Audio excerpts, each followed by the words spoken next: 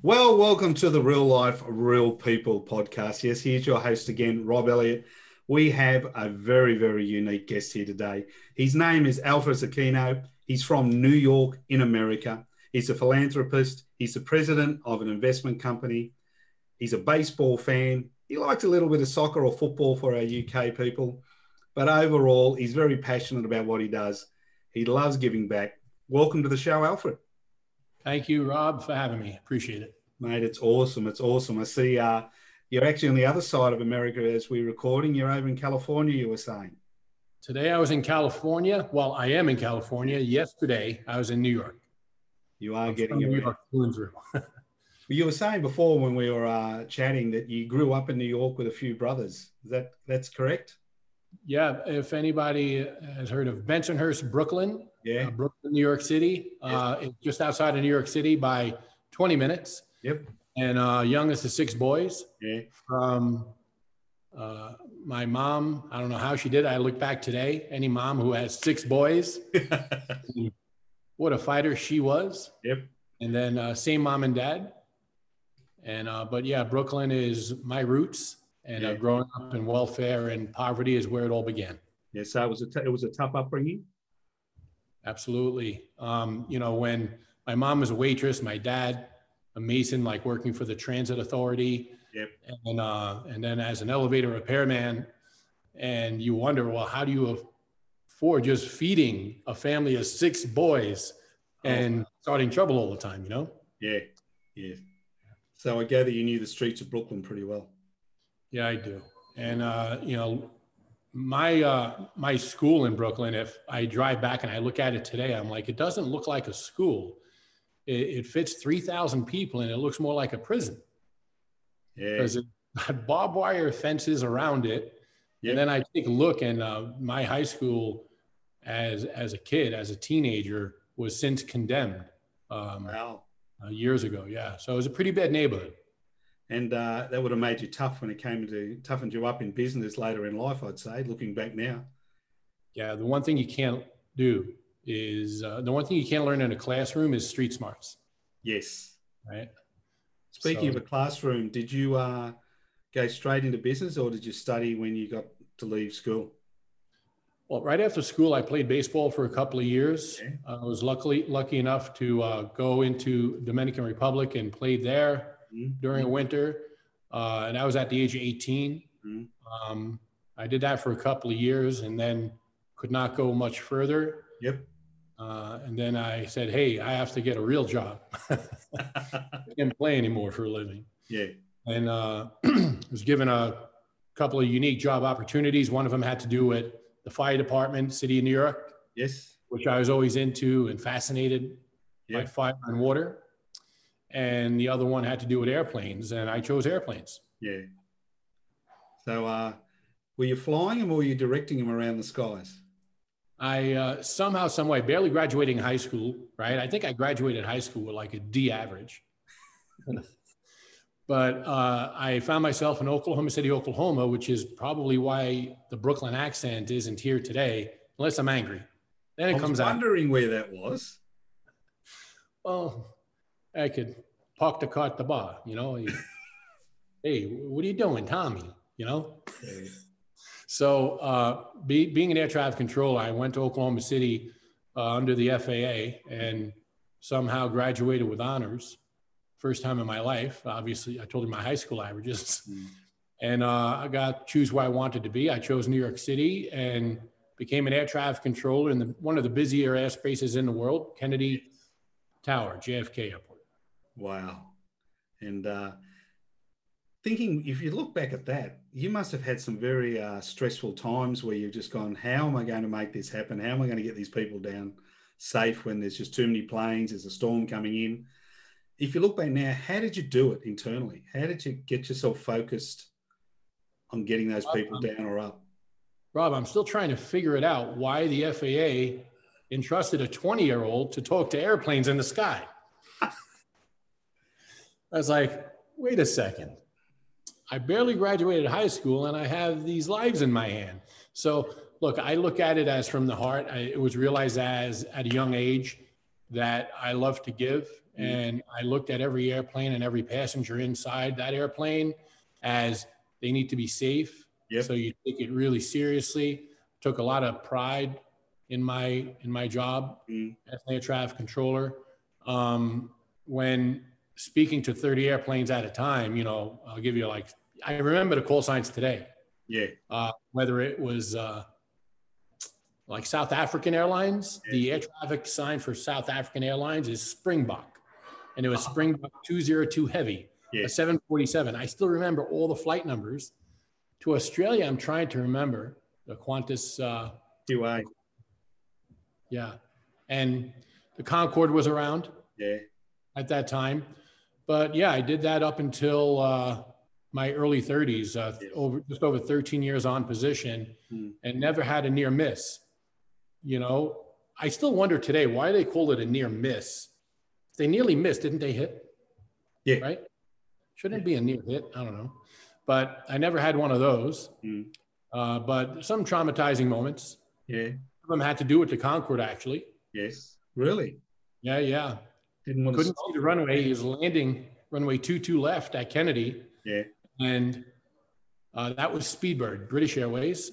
Speedbird 1 or 2 Heavy. Speedbird 2 Heavy is like runway 22 left, cleared to land. Yeah.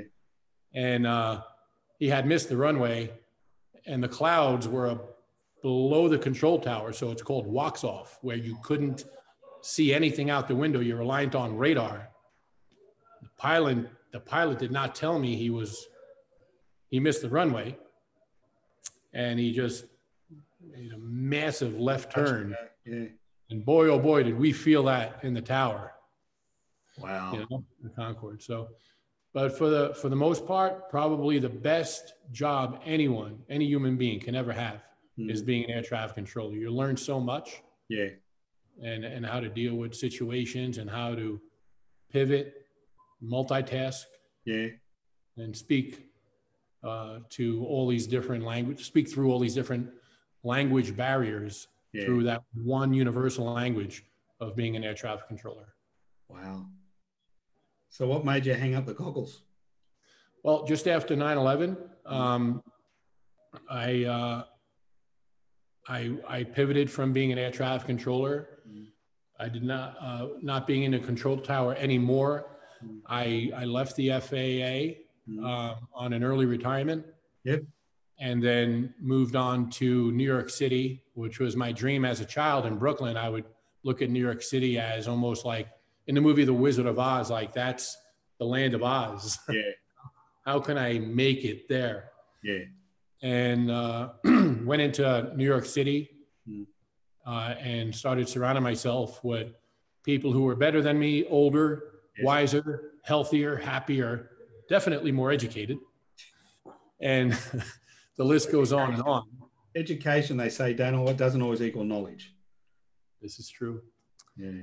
It's true. But, you know, call it on-the-job training for the people that didn't have the education. You know, I would rather learn in real time in the real field from people around me who have already made a bunch of mistakes. Yep.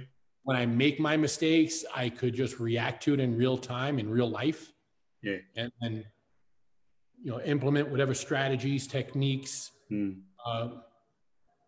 work traits, work ethics to better myself. And I've been doing this now, it's upwards of almost 20 years, evolving about 15 years ago, Sumerian Group. Yeah. We began making investments and got into private equity, venture capital investments, and stayed diversified. And time went on, but time flies. It's crazy. It's almost 20 years ago since the transition of being an air traffic controller. So we're now that if we look at air traffic control school and now in Sumerian Group, is there one or two people that stand out that when you look back now had a big influence over you, apart from your parents, who sort of, you go back now and you go, you know what, at the time I didn't know what they were teaching me, but now, wow, it made a big difference. Yeah, and so I'm one in the world, and as an example, where if I'm in a meeting today, I really don't want to learn of your successes or understand your successes. I would rather speak of your failures and what you did wrong, because that's how, in my opinion, you learn more, right? It also creates a challenge. You're able to challenge yourself. Well, you failed at that. I understand why you failed at that, because I'm going to continue to fail. We're all going to continue to fail, right? But what defines who we are today is how you pick yourself up from a failure, right? When something goes wrong, when something didn't go according to plan or a textbook, that defines us, who we are today, right? So I remember that transition, and you mentioned somebody influential to me to that end.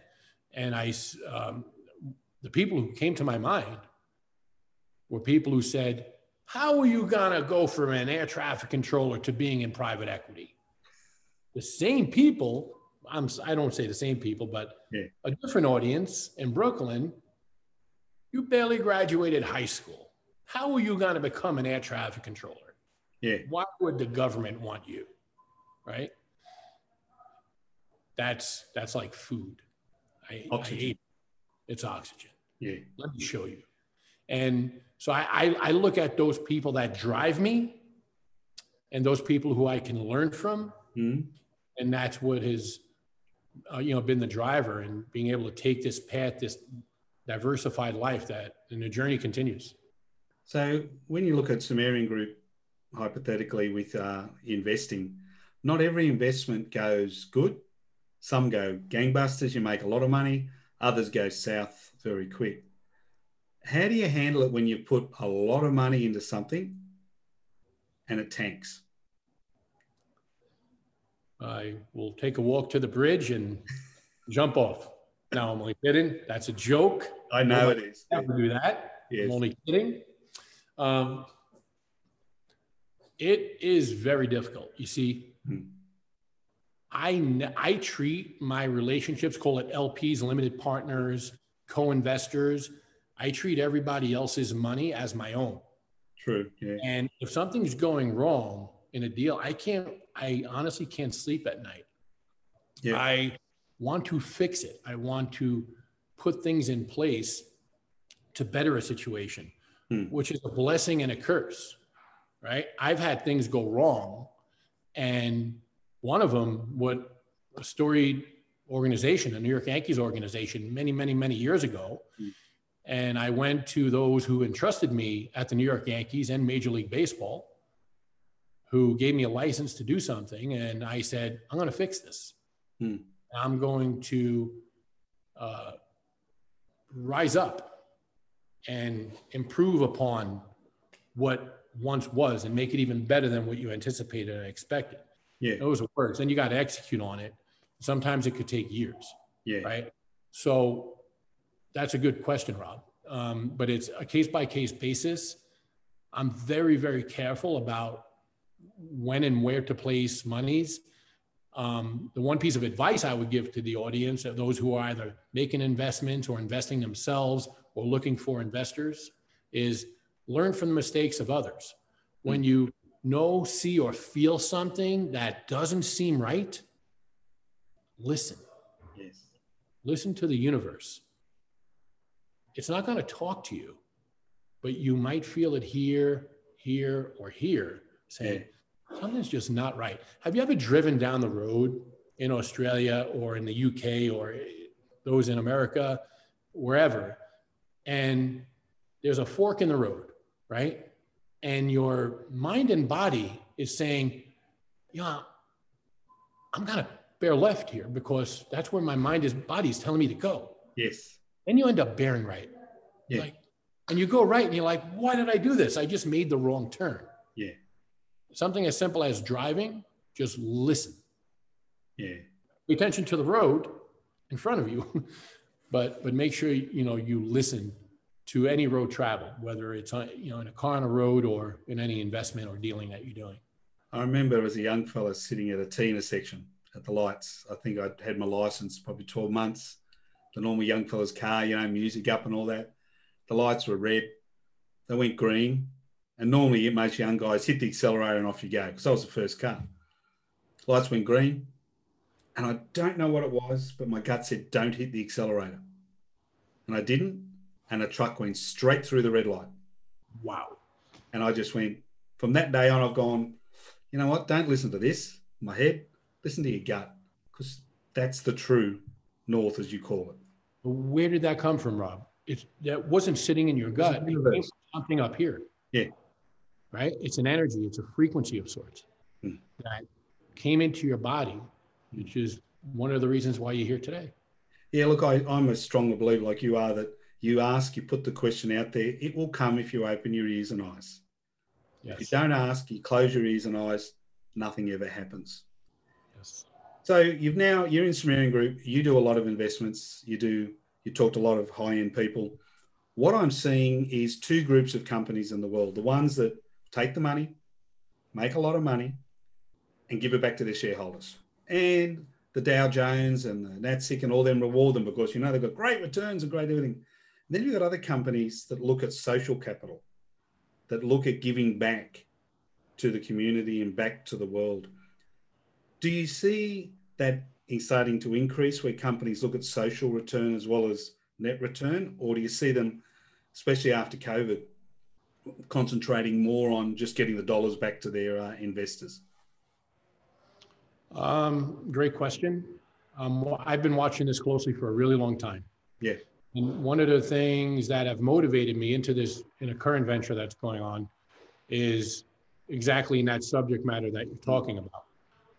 I was able to recognize that, my brothers and my family, as a kid, if he had $20, he would give away 15 of it and keep 5 for himself, It's not the smartest thing to do in business, right? But you should always have some sort of give, because to me, the more you give, the more you receive, but don't expect to receive. Give out of your heart, right? In looking at the dealings and those most successful entrepreneurs out there, and we all know who they are worldwide. Okay. I don't want to say any names or call anybody out. No. Right. But, or else my Brooklyn accent might start coming out. But why is it that you have to make $10 billion before you give away $2 billion? Right. Because the likelihood is that if you were some major person of some major charity, most of the time you're giving that money into that charity, there's a likelihood that your foundation or charity and name is responsible for that charity when it comes to that amount of capital.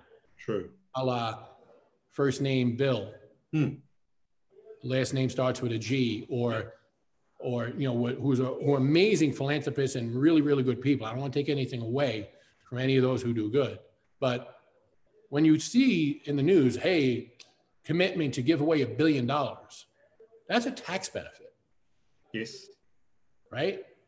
They are getting the advice of very high-powered law firms and very high-powered accounting firms to say, hey, if you give away that $1 billion, you'll pay that much less in taxes.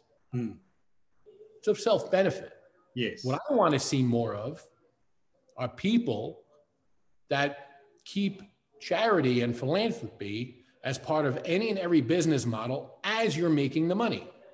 Yes. Right? So as you earn, give. Yes. Buy one, give one. Match me, match that. Right? So we don't see this enough. Yeah. And we need to see more of it. And, donating money is great. Don't get me wrong. There's a massive amount of charities out there and a massive amount of people in need. If you look here, because of COVID-19 in America, the crime rate and the supermarkets, like people stealing food, just food from supermarkets, is, you don't want to know, off the charts. I was in New York City 2 days ago. And I'm in a pharmacy, a very well-known pharmacy, and I go to the toothpaste section because I need a toothpaste. There wasn't any. And I went to the store manager, like, what's going on? I need toothpaste. They had it locked away because people were coming in stealing toothpaste where they couldn't even keep it on the shelves. Isn't that crazy? It's sad. Yeah. Yeah. Like, I'm like you, I've been privileged to know people who give and tell everyone. And you know what makes me good? When I find out someone that I know who's very well off, very successful, gives, and no one ever knows what they do. Mm-hmm. And you always find out when you're in that field. So the pandemic, America, purely by size and density, has been like Europe, like London. It's, especially in the big towns, really suffered. It's really doing it tougher than we're privileged in Australia. We don't have the density of what you guys have. We're spread out. We've only got 25 million people in a continent that's bigger than America. So, we're privileged. Look at that in a town, in a city. When I was talking to you before, you said that you looked at that and you've now partnered with another company in a product to do with hand sanitizer called H21. Mm-hmm. Where did that come from? Did you get the support when you first put it up and said, "Hi guys, I need some money to make this happen"? And what is the core beliefs behind that? Because anyone can go make hand sanitizer and sell it and make money. But you're doing something very different that no one else in the market's doing, that I know of.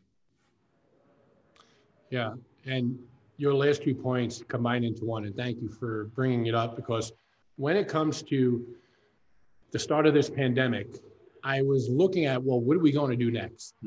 And I looked at the biggest companies in the world or in the country, in the USA. When you say, hey, over 350 million people living here in the USA, the biggest company who produced the hand sanitizer, called Purell, Yep. I found out very early on that during the pandemic, they're going to stop servicing their retail clients, meaning the pharmacies and supermarkets that we rely on to get our consumer goods during times of need. Purell was turning them away to service their commercial clients. So those who have supported, I don't know if you heard of Purell abroad, but they're the big one, right? They turned away the retail, those day-to-day customers, and focused on their commercial clients. And so I said, look, there's a real need here. I realized what their capacity was. The hand sanitizer business at the start of the pandemic, now the business decision was it's a $2 billion industry globally. Today, 7-8 months later, the hand sanitizer industry is a $15 billion industry, over 7x. And it's here to stay. And in 5 years, it's estimated to be a $25 billion industry. So that was the business sense. Then I looked at the margins. Yeah. And the margins of hand sanitizer are pretty good. Yes. And I said, look, we could afford to do a buy one, give one here. And I have it here. Actually, I'm going to put hand sanitizer on my hands right now, right?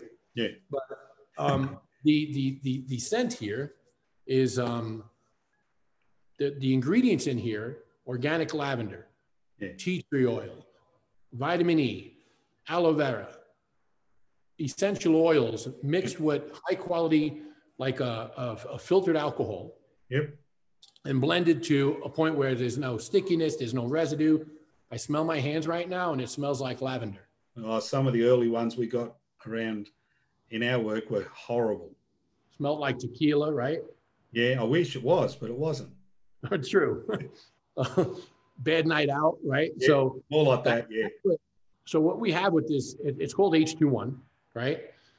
So Sumerian Group, a lead investor. Yeah. We formed another company, the corporate rollout of what we need to do so that we can execute on the funding of this, the buy one, give one model. The margins were great. Yep. But our first tens of thousands of bottles, we didn't sell, we gave them away to charity. Yep. Certain sales were happening along the way, but you need to execute on the buy one, give one, or else as a company we'll fall down. You can't just keep giving away. You need the buy to continue to happen in order to give. Yeah, that's buy one, give one, through and through. Basic right? economics. Yes. And we have it built into e-commerce, right? Where somebody goes on Amazon Prime, where they go in, they buy 6, we'll give away 6. But if somebody buys them in a retail shop or store or pharmacy where we have also sold our product, you can't, because they really press you. Like the margins aren't there Yeah. if you buy it in your local popular pharmacy or supermarket. Your margins are razor thin when it comes to selling products through supermarkets. And then one of the challenges here is we were restricted from a lot of things. You know, all these other brands were out there, so there were restrictions about advertising and what we could say and not say. So we strictly had to roll this out through word of mouth. And we ended up bringing some of our most strongest, powerful relationships in the world to stand behind us, knowing our mission. And so how's it going now? Today, it's great. Just day before yesterday, we've heard of the New York Yankees organization. Yes. Their community advisor, Ray Negron, and their third baseman, Gio Urshela, and the New York Yankees shortstop, Gleyber Torres, have stood behind the H21 hand sanitizer. Yes. In return, we have donated in the name of the New York Yankees and then the family name of Gio Urshela and Gleyber Torres. One of them, Gio, is from Colombia. Yes. So we donated 36,000 bottles of H21 to his own country in Colombia, where they very much need it. Yes. Gleyber Torres, we donated 36,000 bottles in his name to his home country in Venezuela. So reciprocating, we're utilizing our strategic relationships, our heart, our mind, and our business sense to continue to have a good company. We have 15 people working day to day on our team. So we have 15 new jobs of people who otherwise would not have been working. And we have tens of thousands of families that we're helping in some capacity by making them safe at home or safe at work through our goods. I would say secretly, some of your competitors would have been hoping you failed, because in industry terms, you are now officially a disruptor, because you're doing something that is challenging the norm. They're now got to look at it and go, well, you know, people expect people to give back. It's not just all about sales, and they wouldn't like what you're doing. No. And here we come, because watch us come, watch us grow, because we will continue to sell. We will continue to give. And it's been part of our DNA day one, right? Now they could change it too. Yeah. Right? They could also do buy one, give one. Go ahead. You probably should have.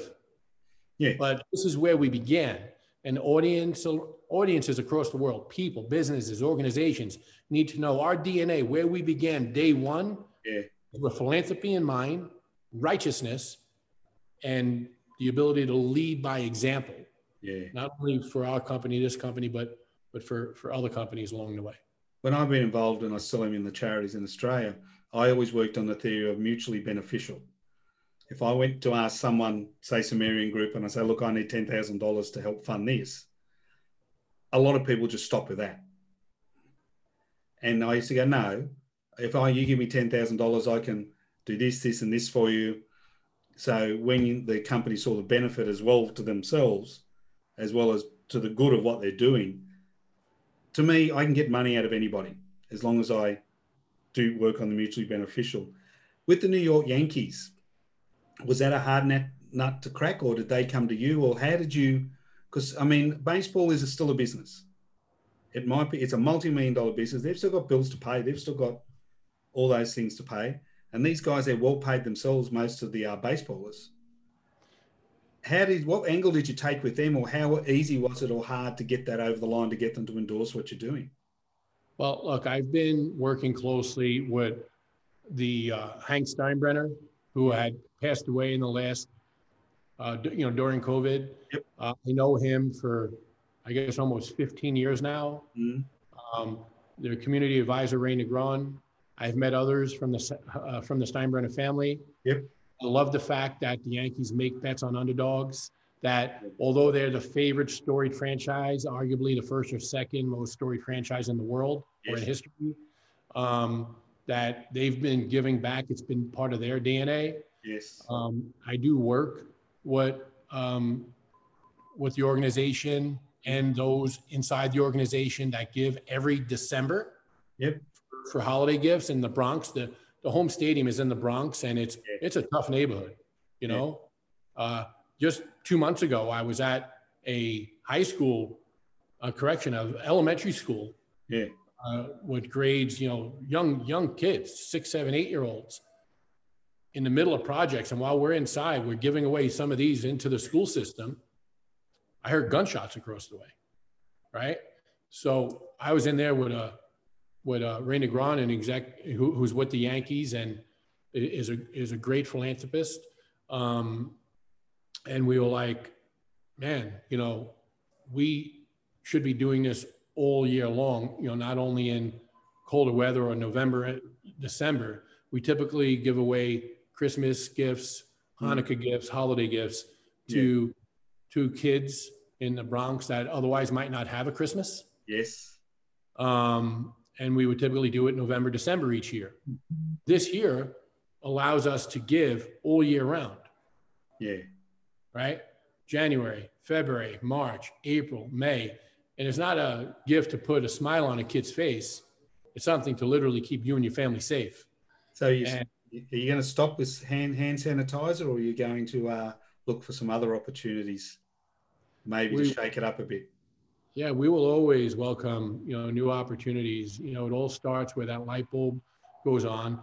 You know, this worked out in such a way, let's say it's not the most sexiest idea in the world. You know, H2O, you know, we tried to make it sexy. H2O, water, essential. Yes. And then one human family. Yeah. Right. So we tried to stay creative and make it fun. Yes. At a time when there isn't not a whole lot of fun going on in the USA and across the world. So Alfred, if you were walking back down through Brooklyn now and you ran into a 15-year-old Alfred, and he looked up at you, and the typical 15-year-old kid growing up in you know, New York, you know, looked up and you said, "What's your problem?" Man, what would you say to you if you ran into you and you're 15 years old? I say, "Who do you think you're talking to?"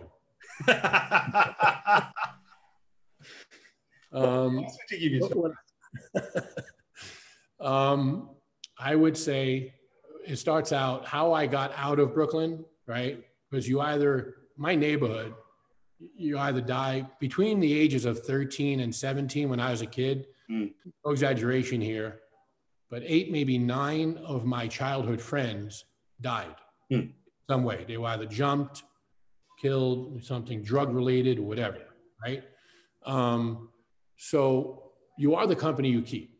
True. So you know this. Yeah. So that 15-year-old, I'd say, look at your immediate surroundings. When you're 15, 20, 25, 30, 40, and even 50, sometimes people are wanting to know who they are. What is my identity? Yeah. Who am I? Right? And my message to whether 15 or 50 is take a look at the 5 people closest to you. Yes. And that's a direct reflection of you. True. Is that the person you want to be? And pause and say, hey, who are those 5 people? Usually at that age, at a young age, it's my mom and or my dad, my brother, my sister, my uncle, whatever. But how you get out is by surrounding yourself with people who are, what I said at the outset, older, wiser, healthier, happier, more educated, and it goes on and on. Yeah. So I would say to that kid, there's no age to study what your surroundings are and who you are. That in combination with staying away from drugs. Yep. Okay. You got to stay away at a young age unless socially and of age, alcohol, right? I was 21 years old before I had my first alcoholic drink. Yeah. And, you know, drugs was nowhere near me. Yeah. I think on Wednesday nights as a kid, I used to have a wine cooler night. Yeah. With a few of my friends. And that combination, that messaging is what I would pay forward to others. Even, you know, today I go back to Brooklyn typically to eat.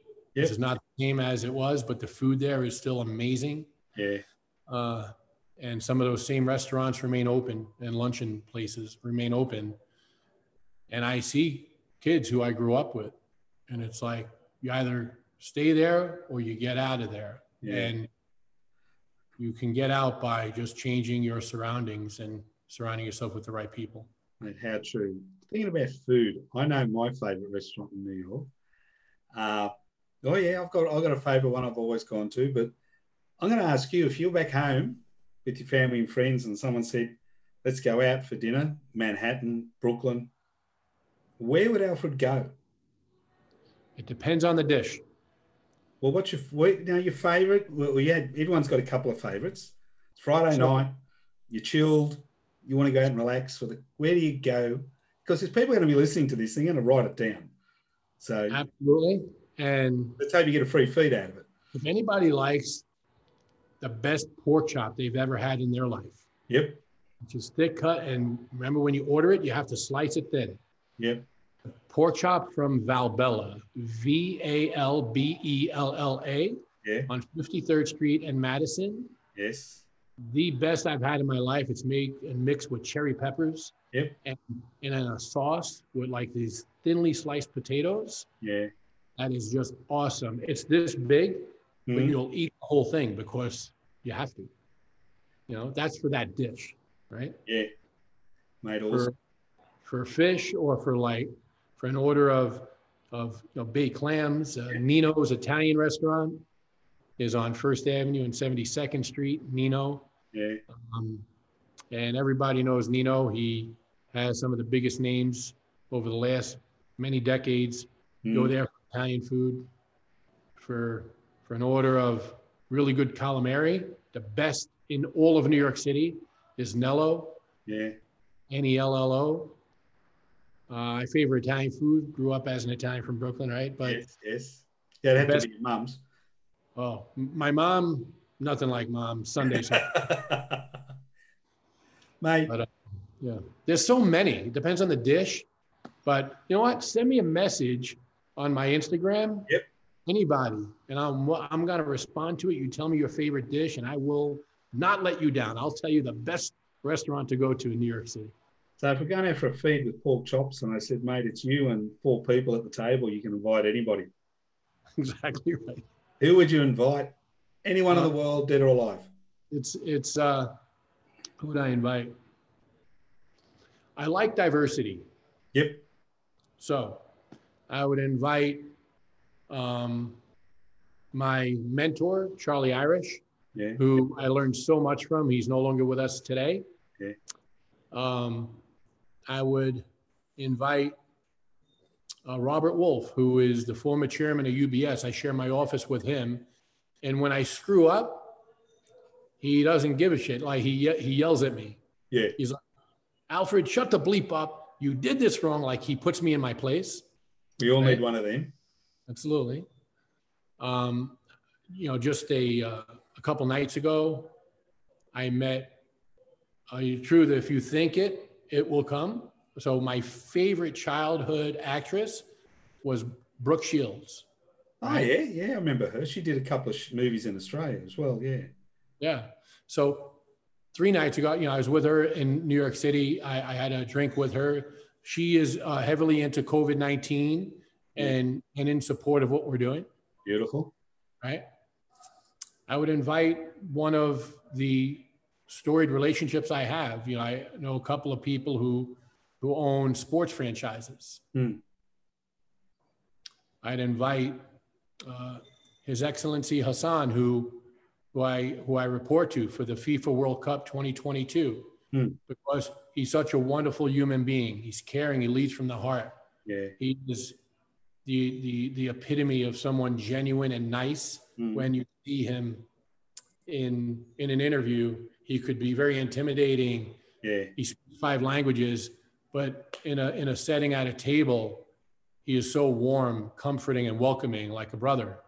Many movie stars and many rock stars are the same on stage. They're playing a character. Politicians are the same. I've known many in Australia. In front of the camera, they're playing a character. As soon as that light's off or that band stops playing, then you see the real person. Exactly right. And that's where brotherhood comes from. And his right hand, his name is Ahmad, and I would invite him too. So I don't know if I can have a table of 5. I may have to close down the restaurant. So many people have been influential.